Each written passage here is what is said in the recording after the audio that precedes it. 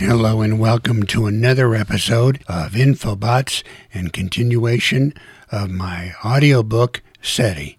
I'm your host, author Frederick Fishman, and today we are sponsored by me.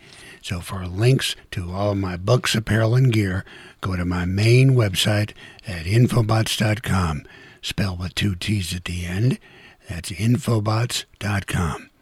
You can also help us out and show your support by visiting our Patreon page at patreon.com/Infobots podcast. And please check out our new educational membership website packed with numerous multimedia elements about the animal kingdom at animals, that's plural, animals-central.com. That's animals-central.com. Okay, let's get started.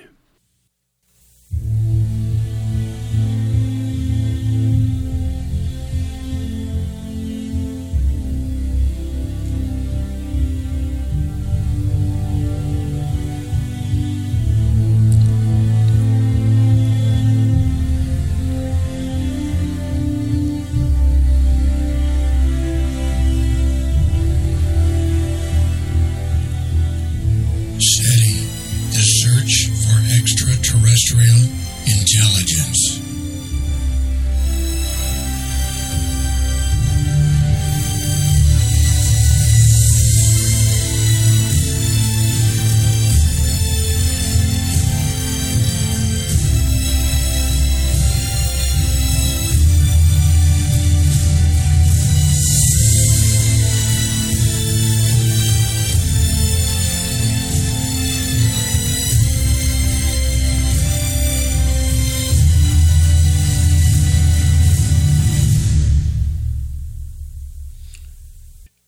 The average distance between the Earth and the Moon is 238,856 miles. At a distance of 477,712 miles from Earth, a flat disk several meters thick, 100 meters in diameter, held stationary between it and the Earth was the Moon. The black velvety space beyond was filled with the steady light of distant stars. Smooth concentric circles radiated from the center of the disk, which was surrounded by a faint magenta aura, the only color that could be seen, save for the deep azure of the atmosphere of the surrounding Earth. The dark brown outlines of the North American continent and part of the South American continent were barely discernible.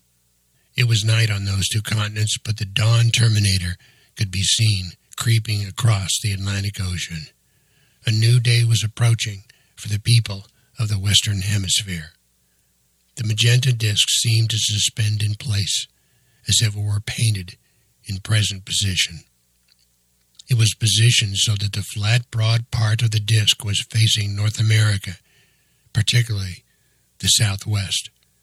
There were no markings or protuberances of any kind on the surface. Moving closer to the disk would have revealed nothing. Only until the space just underneath the protective skin of the disk was penetrated would a passing astronaut or cosmonaut hear any noise. In space, there is no atmosphere. Sound is not heard in a vacuum. But inside the shell of the satellite, environmental systems duplicated the atmosphere of its home planet. It was necessary to duplicate the atmosphere because of the design requirements of the transceiving equipment. The interior construction was almost biological and visceral. The noise in the environmental shell of the satellite was raspy white noise bursting with a smooth, warbling tone. Sam's raspy white noise. Sam's smooth, warbling tone. Sam's hello program from Cetus.